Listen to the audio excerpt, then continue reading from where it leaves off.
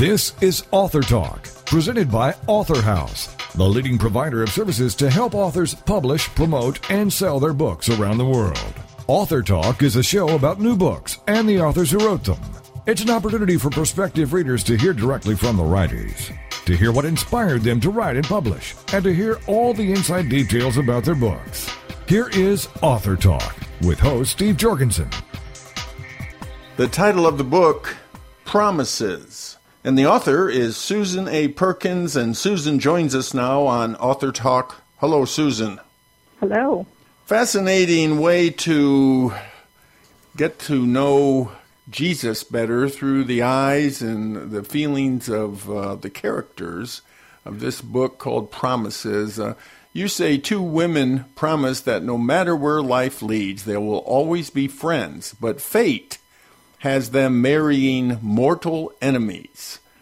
Well, that certainly, is quite a conflict right there. And then, of course, their lives take very different paths, and their husband's hate keeps them apart. And then a prophet arises in Israel. And one of the characters brings Jesus home for dinner. Wow, that would be something. That would really be something. I'm not sure how many women would want their husbands to do that to them. No. I guess if they didn't realize who he was, it wouldn't matter. But, well, Susan, you have an interesting background. And before we get into why you wrote the book, why don't you tell us a little bit about yourself? Okay. I'm an ordained United Methodist minister. I have been with the church since 1975, I believe. And during part of that, I also had a 13-year career as chaplain in the United States Air Force, which was a very interesting part of my life, I think. I was a reservist through that time and served at many different air bases, both here in the United States and at one point in Ramstein, Germany. So what was the motivation to write this book? And of course, a series of books. This is, would this be book one? Yes, Promises is book one. What happened originally was that during different parts of my time in the ministry, part of what I did as far as ministry was to perform monologues that I wrote about women in the Bible. There's lots of wonderful women in the Bible. Unfortunately, most of us never get to meet them on a personal level. And so I wrote different monologues and performed them in different churches and programs, and sometimes they would be an introduction to a preaching service. And my husband, Robert, loved the monologue on Eula. And he would often say, I need to know more of her story. Why don't you tell me more of her story? Well, one year for his birthday, because I couldn't afford what he really wanted, which was a Mustang, and I don't mean the car or the horse, I mean the thing that flies. He wanted a Mustang. No, that's not going to happen. But I thought, well, I could sit down and tell him the rest of the story of Eula. And so I explained how she and Zacchaeus meet, why there was a promise between her and her best friend that was hard to keep because the best friend's husband was adamant that his wife, Eunice, not spend any time with the tax collector's wife. If you're a Pharisee, a tax collector for Rome would be somebody you would not want near your family, for obvious reasons. I think we still feel that way about tax collectors today, but back then it was a really big deal. And even though they try to be friends, they really can't. And Eula is with Eunice for the birth of her first two children, but then when she has the opportunity to marry finally, and the only opportunity that's presented to her is to be married to a tax collector, because she has no dowry, she has no family background, but he wants a wife, and he's willing to do that without the dowry and all of the other things. And so she makes the choice then to at least have a family. And she knows that this will make it hard to be friends with her lifelong friend. But she makes that choice anyway. And so it was, through the monologue and through this trying to decide how to put the story together that we took the information from the monologue and expanded it into the first book. Well, obviously, as we already mentioned in the introduction, Zacchaeus brings Jesus home for dinner. Yes. So is there some understanding? Is his fame enough that that Zacchaeus or Anua understand who he claims to be? I think at that point in time, historically, most of the area, because people talk to each other, most of the area knew that he was somebody special. Many of the people believed he may be the promised Messiah. Most people realized that there was something special going on because he was healing people and feeding people and touching people's hearts.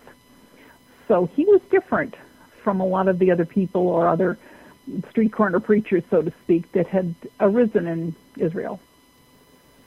And so by the time that Zacchaeus meets him, he sees him coming into town, but because Zacchaeus, and this is part of the main part of the story, is that he's a very short man. He's not going to be able to see over the crowds. So he climbs up into the sycamore tree. And Jesus stops under the sycamore tree, and he looks up into it, and he says, Zacchaeus, I must stay at your house today. So he invites him home.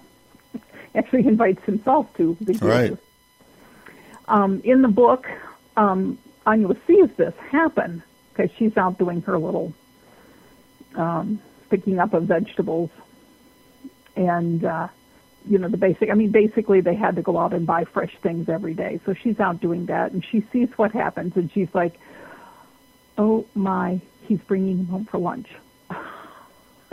So she runs home and she puts together a lunch for the disciples and Zacchaeus, a couple of his friends. And they're in the garden.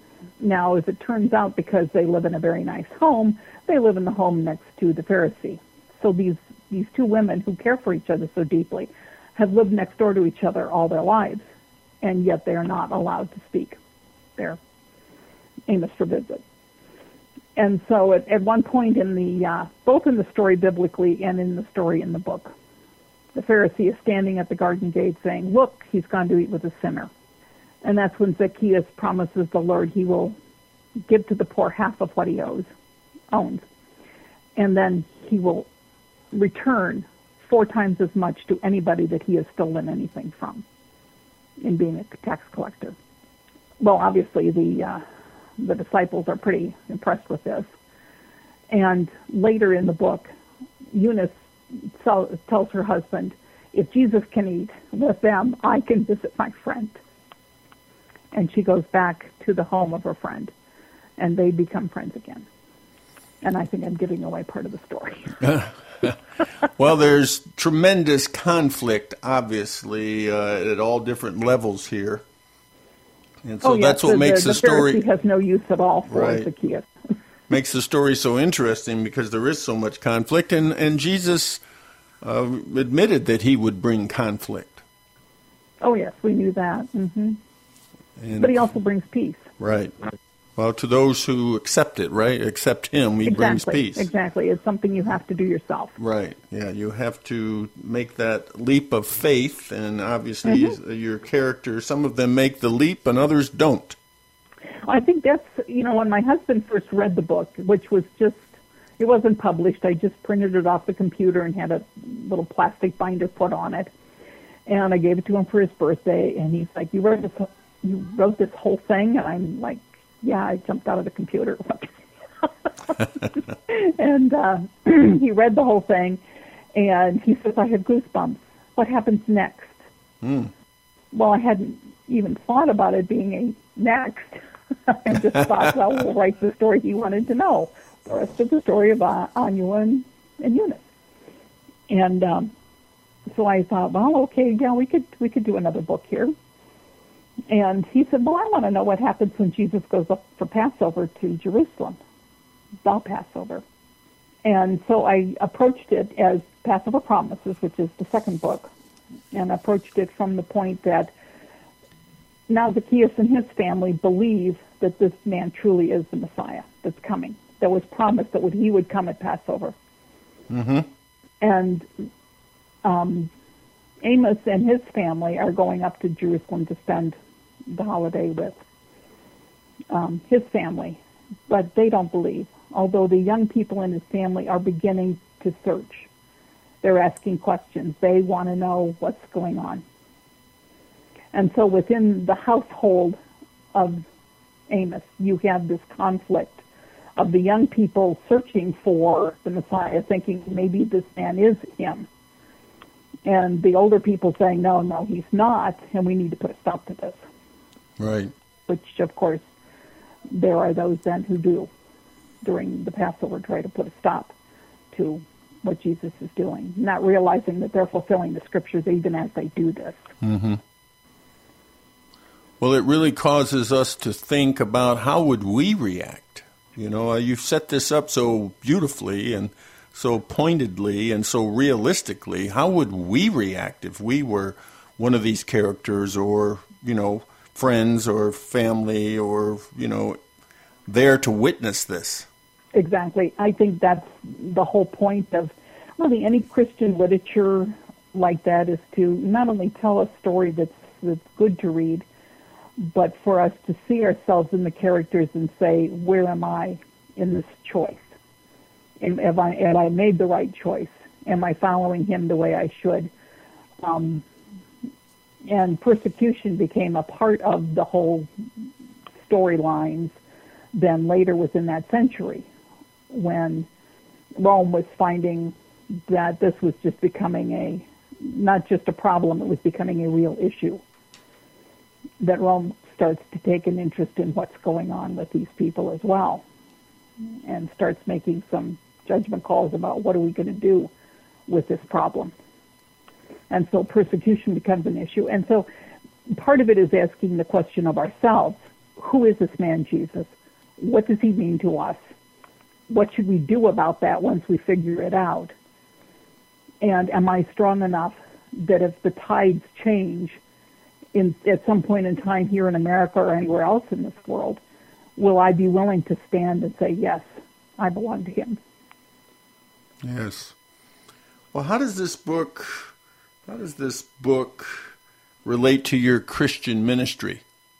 Well, I think many of the things that go on in it are part of the things that I have always preached, only just expanding it into a story situation. And I think the growing up years of my life, I spent in a Lutheran church, and I don't know if it was every Lutheran church or this particular Lutheran church, but they spent a great deal of time in the Sunday school lessons telling us the stories of Jesus.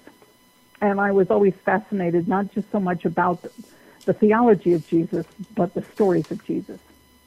And the stories of the Bible per se, even the Old Testament.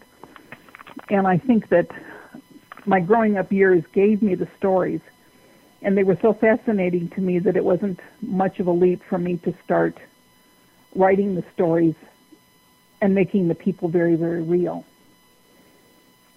If you read the Bible, the stories are there, and they're really good stories. But I always want to know what else is going on. Was there a mom? Was there a brother or sister? Did they have a dog? Right. I wanted to know what the whole family dynamic was around that story. And then when I began writing, that's what happened, is I began to add the family dynamic of the stories. We have a couple minutes left to talk about your book, Promises. You say too much Christian fiction is sentimental romance, and of course your book is much different. Mm-hmm. Did you purposely stay away from that kind of theme? I must confess that book 4 is Love Promises, and it is more of a romance.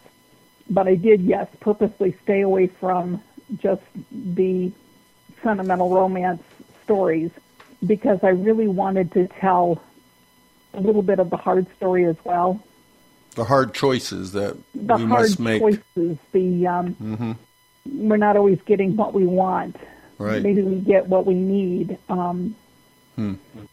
I my sister, who loves to read romances, when she read the first book, she said, well, I knew that they were going to get married. What was the big deal? And I said, that wasn't the story. The story was that he brought Jesus home, and what do they do with him now? Yeah. How does he change their lives? There's nothing to do with the romance. Right. It's hard It choices. took her a minute to get that. Hard choices have to be made when this kind of situation arises. And, of course, throughout the world, there are some very persecuted Christians. We don't have that as right now anyway, but who knows what the future may bring. And there are some places in the world where it hasn't been so long ago that persecution was still a part of it. Russia, if you look at Russia, for the longest time, they didn't forbid the Bible, they just encouraged against it. And of course, in the Middle East right now, being a Christian, you have to hide. Right. Because if you're not in Israel, then they don't want any part of that. So it is still part of our world, a little bit, but America has never had much of an issue about it, one way or the other. This is going to be a 7-book series. It Promises. Looks like it's becoming 7 books, yes. 7 books. Well, Susan A. Perkins, tell us how to get your book. Author House has them available, so you could go to the Author House website, which would be authorhouse.com, and put in Susan A. Perkins and Promises, or the second one, which is Passover Promises, and you can buy them from the website, or from the Author House website. You can also get them on Amazon, the Amazon.com website. Thank you for being with us on Author Talk, Susan. Thank you very much for calling. You're listening to Author Talk. We'll be back right after these messages. Hey, moms, juggle your hats with our mom of many hats, Angie Mazzillo. Friday afternoons at 5 Eastern, 4 Central on the Mom to Mom Network. Moms are always juggling their hats. And sometimes it's easy for moms to forget their value when life calls for switching from role to role. But the ability to juggle so many hats is priceless. She is never just a mom. She's a decision maker, coordinator, creative genius, counselor, a friend, an authority, and a leader in her household. On Mom of Many Hats Radio, we'll be talking about the hats that you as a mom juggle. We'll acknowledge your importance and support in helping you and all moms to not just defend your value, but to believe in your value. For more on the show and Angie, check out her website, azmamamanyhats.com. She is a strong woman. She is powerful. She is wonderful. And she is valuable. Mom of Many Hats with Angie Mazzillo.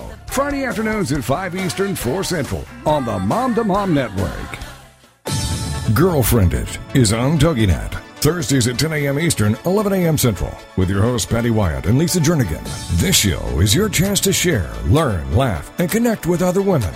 The Girlfriended principle was born out of loss. Lisa had recently had her mother pass away from cancer, and my mom was murdered. A man just walking into a room and started a 23-second shooting spree. I think one of the things we both realized going through those tragedies that you can be extremely okay and be extremely sad. Check out girlfriended.com. And then be a part of Girlfriended, the radio show. Thursdays at 10 a.m. Eastern, 11 a.m. Central. You know, your boyfriend or your husband or whatever, they don't totally understand that emotional side to them like another woman does. And I think that's so important just to have somebody that you go, she gets me. Check out the website, girlfriended.com. Don't miss Girlfriended with Patty Wyatt and Lisa Jernigan. Thursdays at 10 a.m. Eastern, 11 a.m. Central on TogiNet.com. Welcome back to Author Talk. Brought to you by Author House, helping authors publish, promote, and sell their books around the world. The title of the book, Tumult, and Dr. Francis Lowe, Life of Rebecca Lee. And the author is Eula Youngblood, and Eula joins us now on Author Talk. Hello, Eula. Good morning, sir. How are you today? This is a fascinating story. It's it's like impossible, but it's based on a true story of of Rebecca Lee. We'll get into the details and why you fictionalized it, but let me just read a couple of things you've written so everyone understands the theme of the book. This book shows the tumultuous situations a female Negro doctor faces while pioneering in the Wild West in the mid-1800s. It is the uniqueness of a female Negro doctor trying to practice medicine when whites thought it was despicable and her own race thought it was sacrilege. So a lot of conflict in this story. What was the fascination that created all this, Eula? How did you get so passionate about helping tell the story of Dr. Rebecca Lee? When I went to do some research in the public library, I found one paragraph in two different books about her, mentioning her name. No more history than that, and I tried to present her to several television studios as a TV series and was turned down. They said it was not time. And I thought there's something fascinating about this woman because everybody wants to shove her back in the closet, and I wanted to pull her out. So that was my passion, to get this woman known. And several stations, I don't want to name their ethnicity, but they told me that I was a novice and I wouldn't do a good job on it. And yet they did some stories about female doctor pioneering in the Ozarks, and right behind that came Dr. Quinn, medicine woman. And I felt that this woman has to be known for her own accomplishments and not through somebody else. So that was why I fought so hard to get her known. And finally I decided, stop writing screenplays and teleplays and do a novel. And now she's coming to the forefront. And why did you choose to change her name to Frances Lowe? This is the 18th century, in the middle of it. And I could not send her into dangerous situation as Rebecca Lee because everybody would instantly know it was a woman. So I wanted to surprise the person who was advertising for medical help by changing her name to Frances, which could be a male or female. CES is female and CIS is male. And that way nobody would know who she was until she arrived. And the time period, you said mid-1800s, is it pre- or post-Civil War? It's both just at the end of the Civil War and after. She practiced actually after the Civil War. But her medical experience was learned and earned. Actually, she graduated from the Boston Female Medical College in 1864, which was just at the end of the Civil War, close to it. Now, again, back to Dr. Rebecca Lee, who the character is based on, Frances Lowe. How did she get into medicine? She was introduced into medicine by a woman called Harriet Hunt and Marie Sakrazuska. I hope I'm pronouncing that name correctly. They were fighting for Negro civil rights, and they had a tumultuous situation with Harvard trying to get women and minorities into medical schools.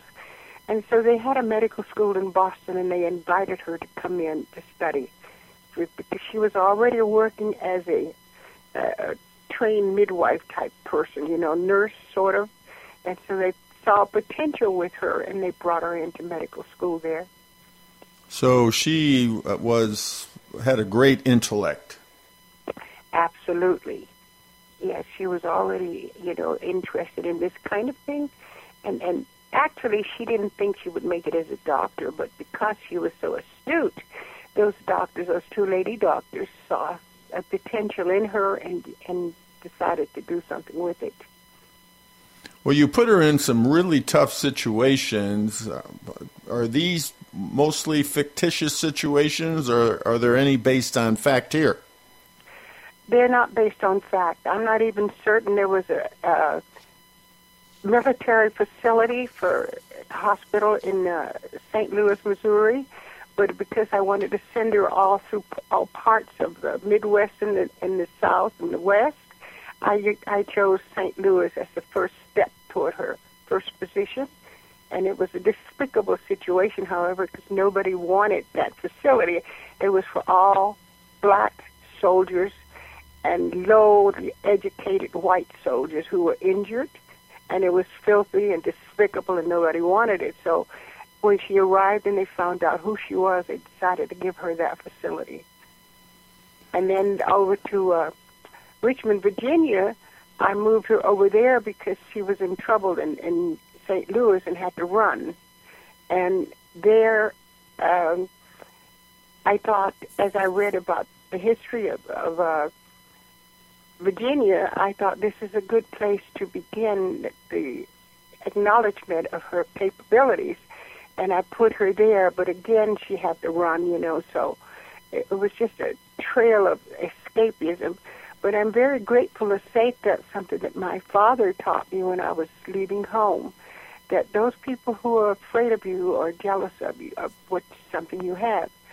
And I noticed that, and he said that you have to remember that all white people are not bad and all black people are not good. And this I wanted to bring that point out, too, because of current discrimination in our world today, that I've heard my own people say that they couldn't get ahead because some white person kept them down, or vice versa. And I wanted to show that's not true.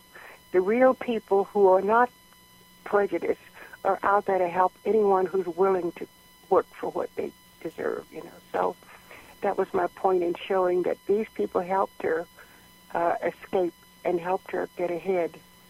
And there were a lot of messages within the story that I wanted to bring out that you see every day in the political arena and the working stories and everything else, that people are just mean and spiteful in some areas, and it needed to be told and it needed to be shown. One of those mean characters, even a sex offender, Sergeant Robert Cox. There you go. Tell us about him. Sergeant Robert Cox, I wanted to show that he had some kind of emotional or mental problem. He was excellent as a intern. He was a medical physician as well, but he was in a lower position. And he had a drive and a thirst for sexual behaviors, and he wanted all of those to be virgins. So he molested little girls, and he wanted to molest Dr. Lowe of Rebecca Lee when he found out that she had never had a date or never had a boyfriend. So his obsession was to molest her.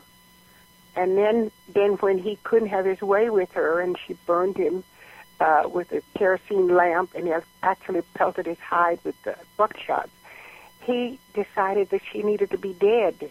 And the doctor who helped her, Dr. Broxton, his family needed to be punished as well. So he had an obsession to get rid of her and Dr. Broxton's family.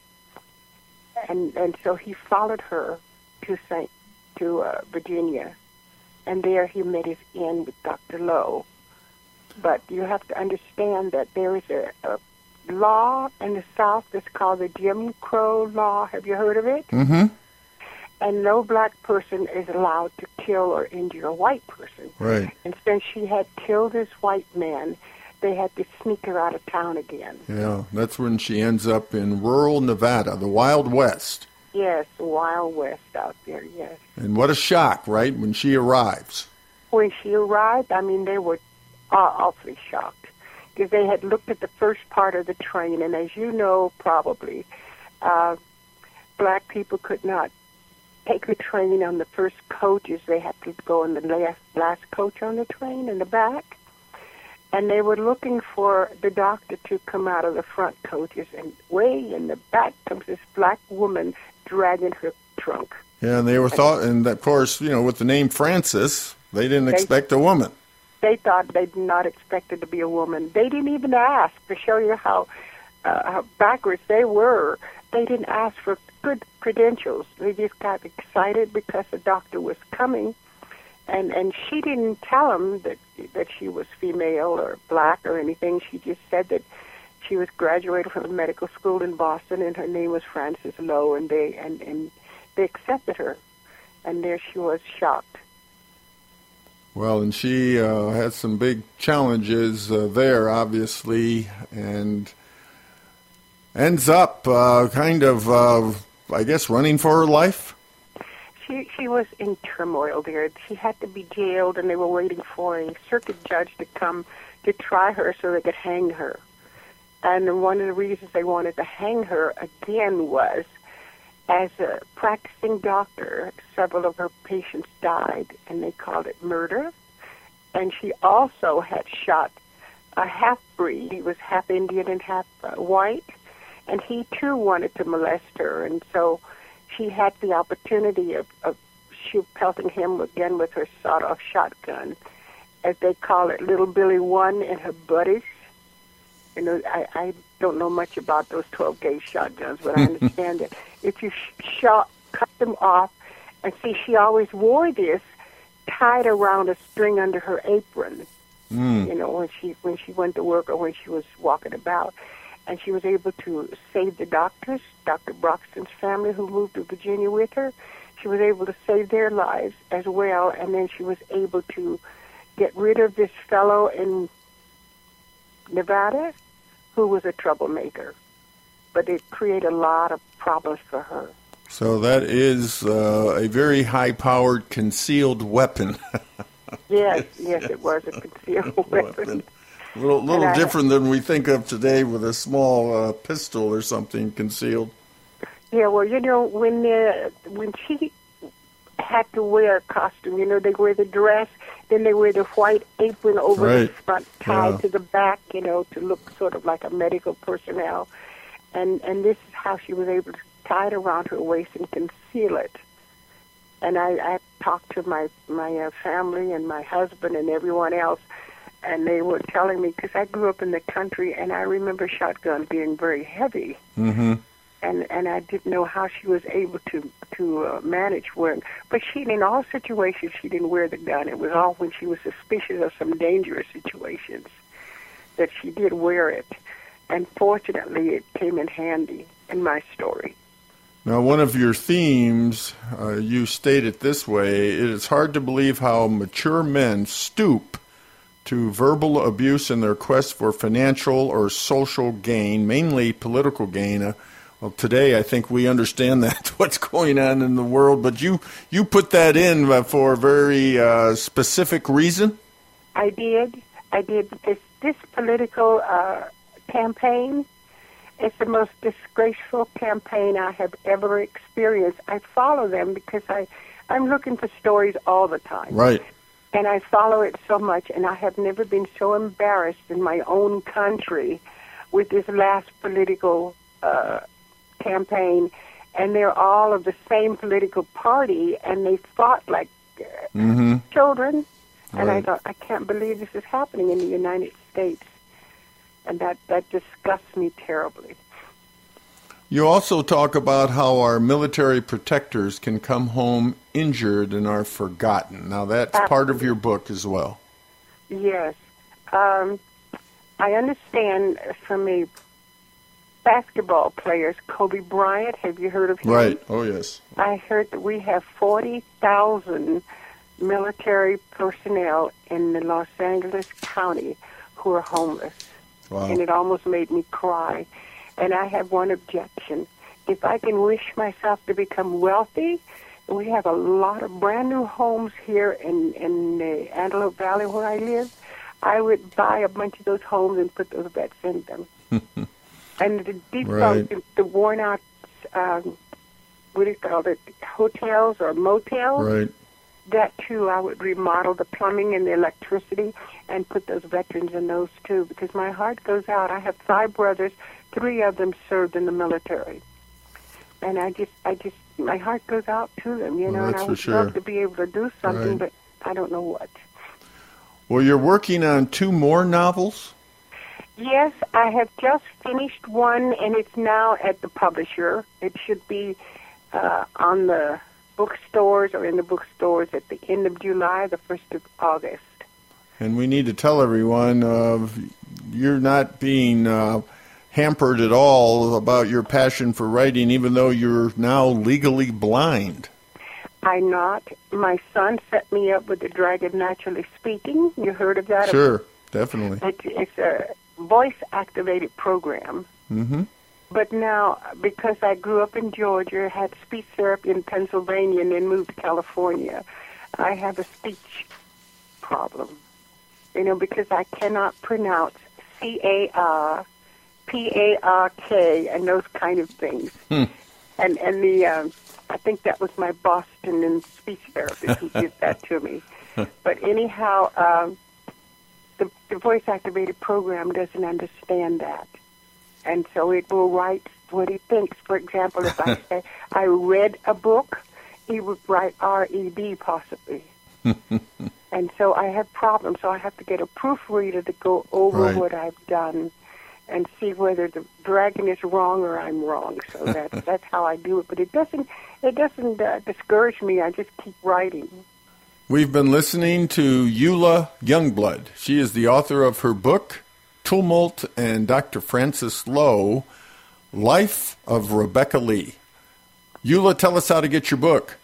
You can actually write to Author House and give them the number of the book, or you can go onto my website, and that will be published publicly on Google or one of the other research programs. The ID number is EY, E is in ever, Y is in your, 45985. Google will carry it.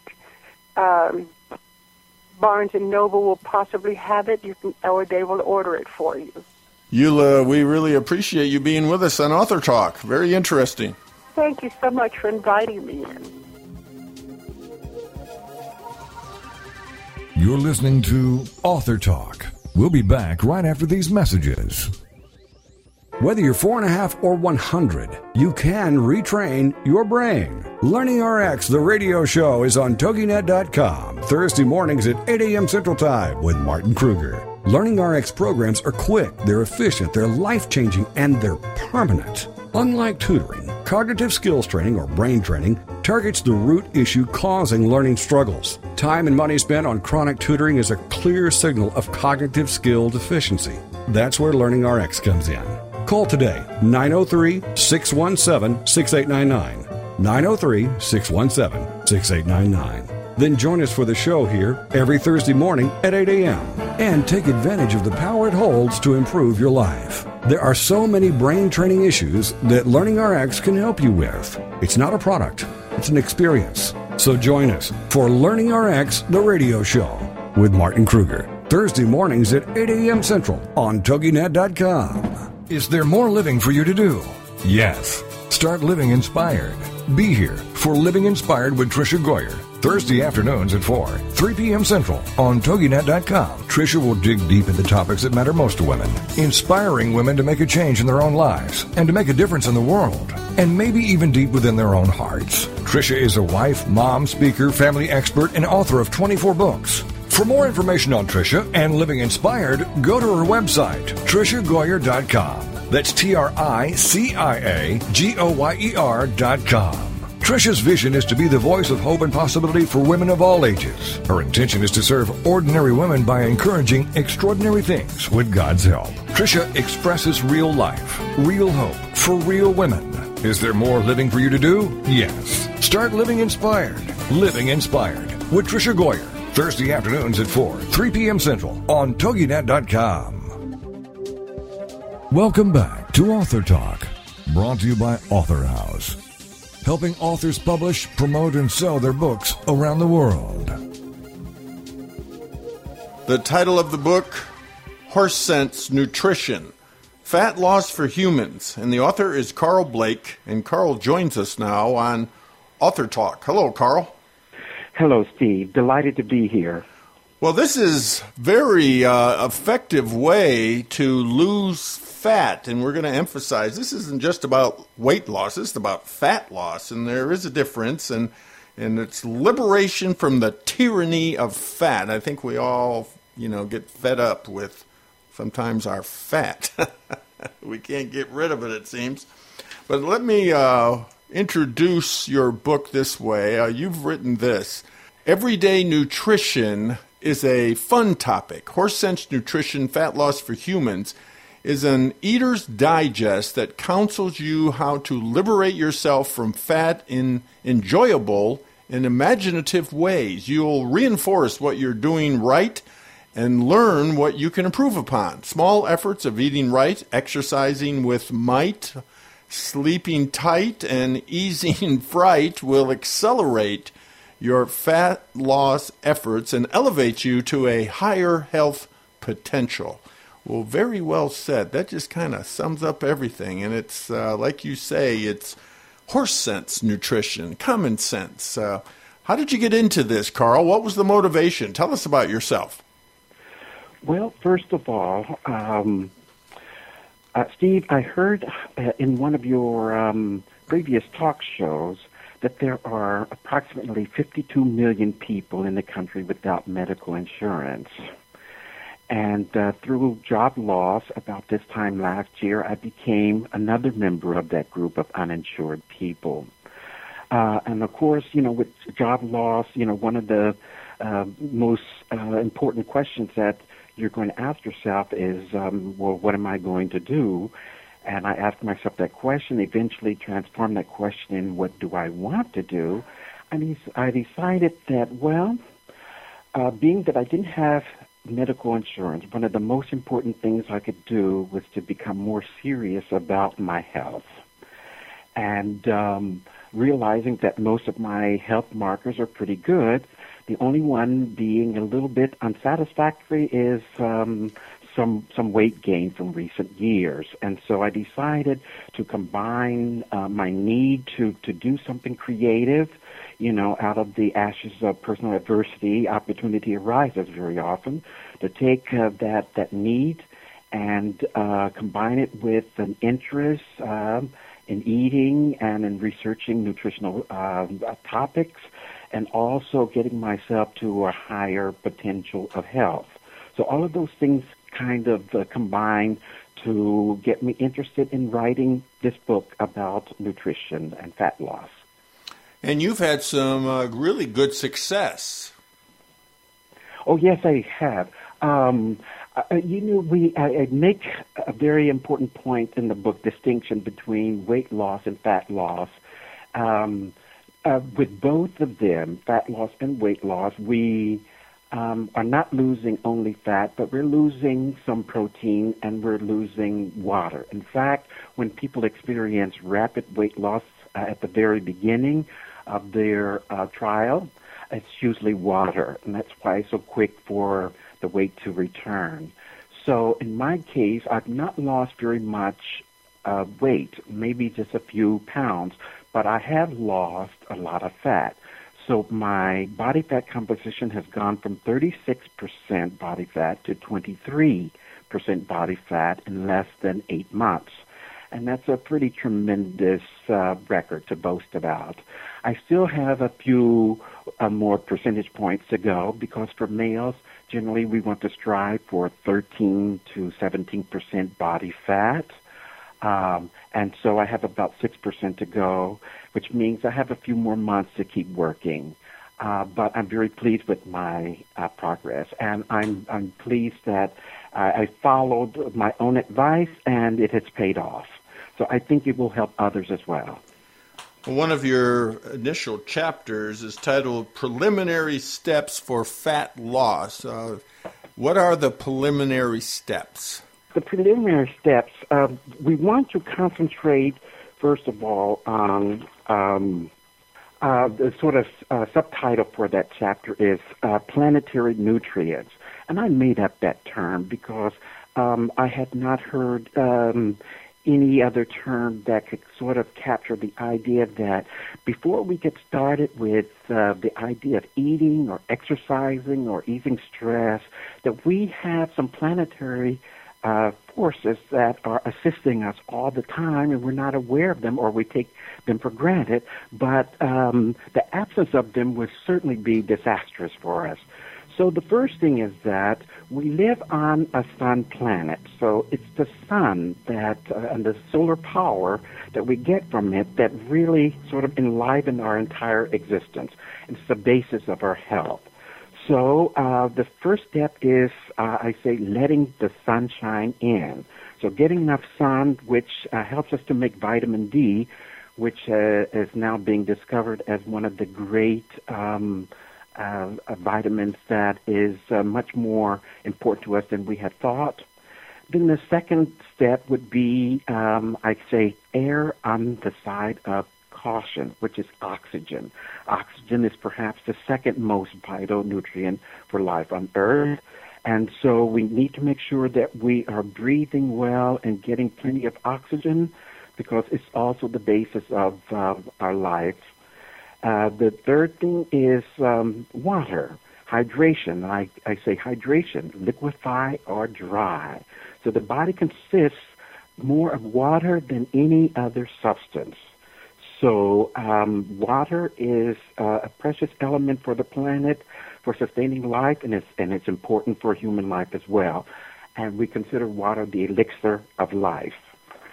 And then I talk about some essential and accessory nutrients that the body needs, and then we get into what is known in nutrition terms as the macronutrients, the big nutrients such as protein, carbohydrates, and fats.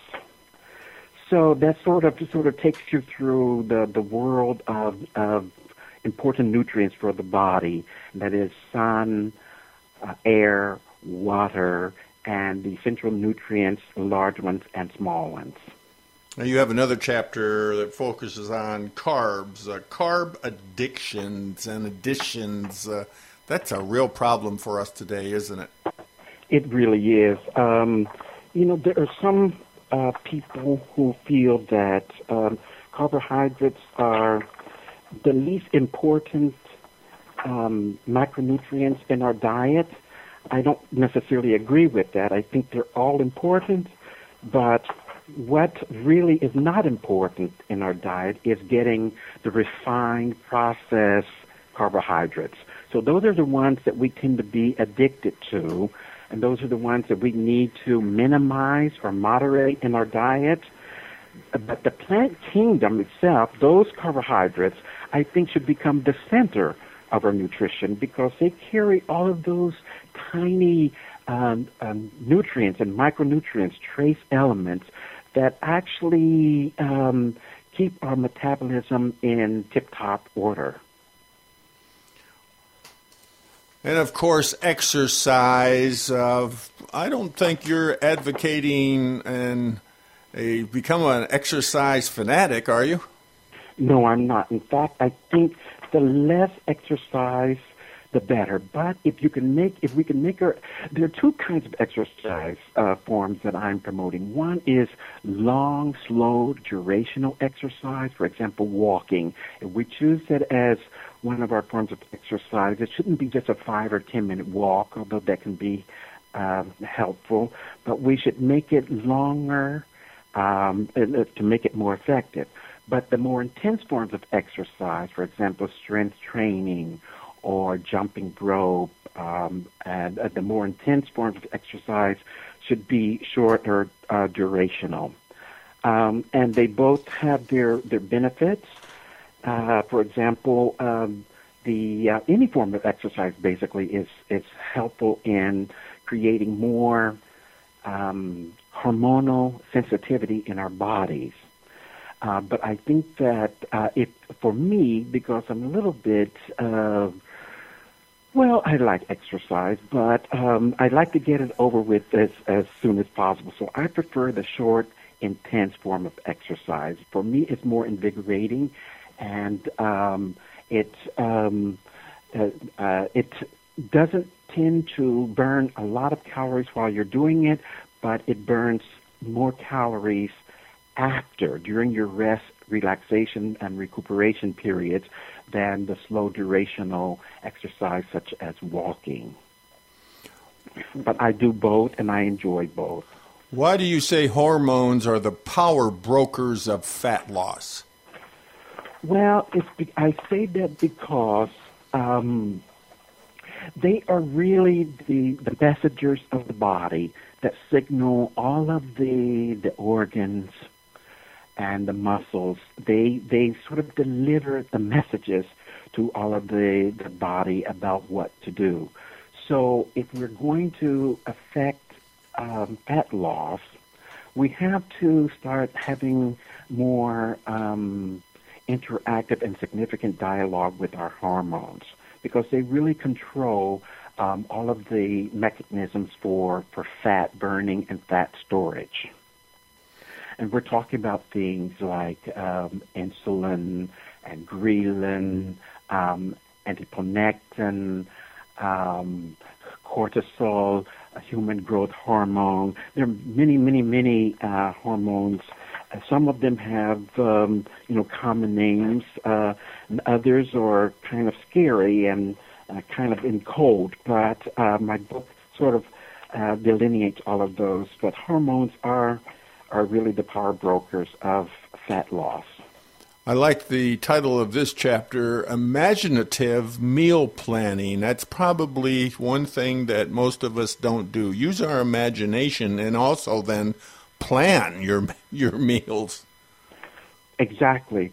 The variety that we can get in our meals is just so amazing that I'm surprised that we all just sort of content ourselves with just a very limited way of eating and a limited number of foods.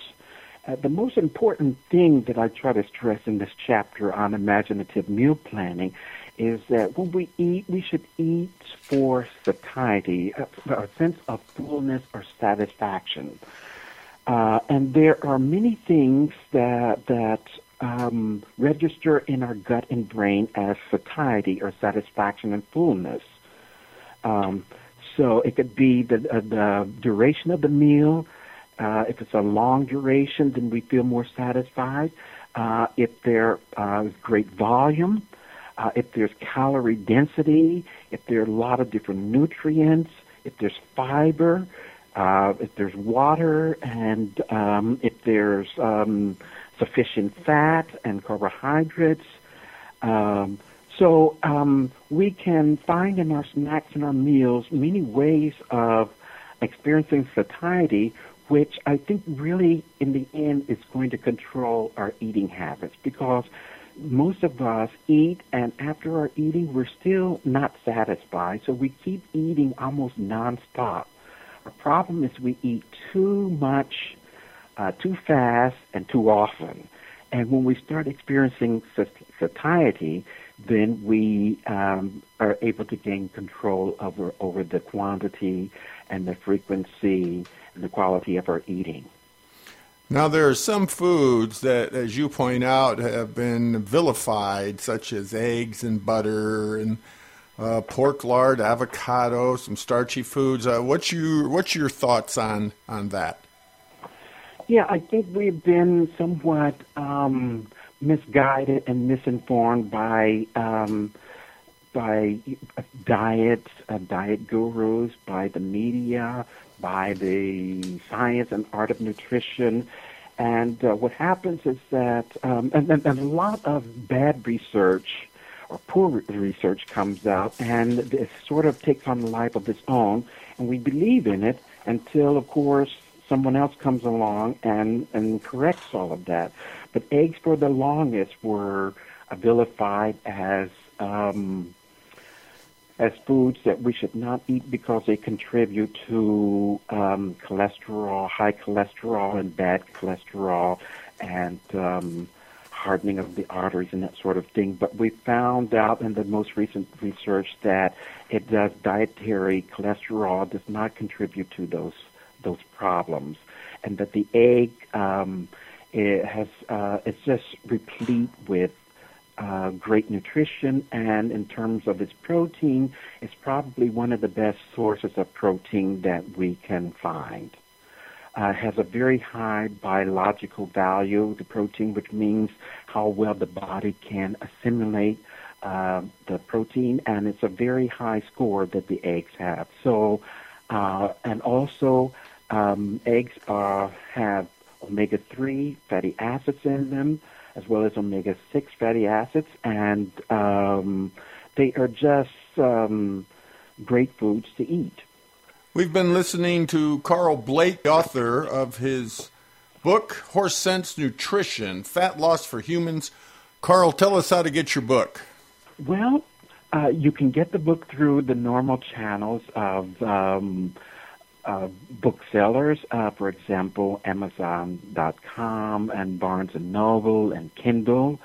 Also, the publisher of this book is AuthorHouse, and you can go on to their website, www.authorhouse.com, and order it there. And you can even call me, and I can send you a copy as well. I have a website that is going to be live in about 5 days. So until then, you can just call me on my home phone, and I'll be happy to service you. And that number is area code 510-567-8877. That's 510-567-8877. I'll be happy to hear from you. Thank you, Carl, for being with us on Author Talk. It was my pleasure, Stephen. Thank you.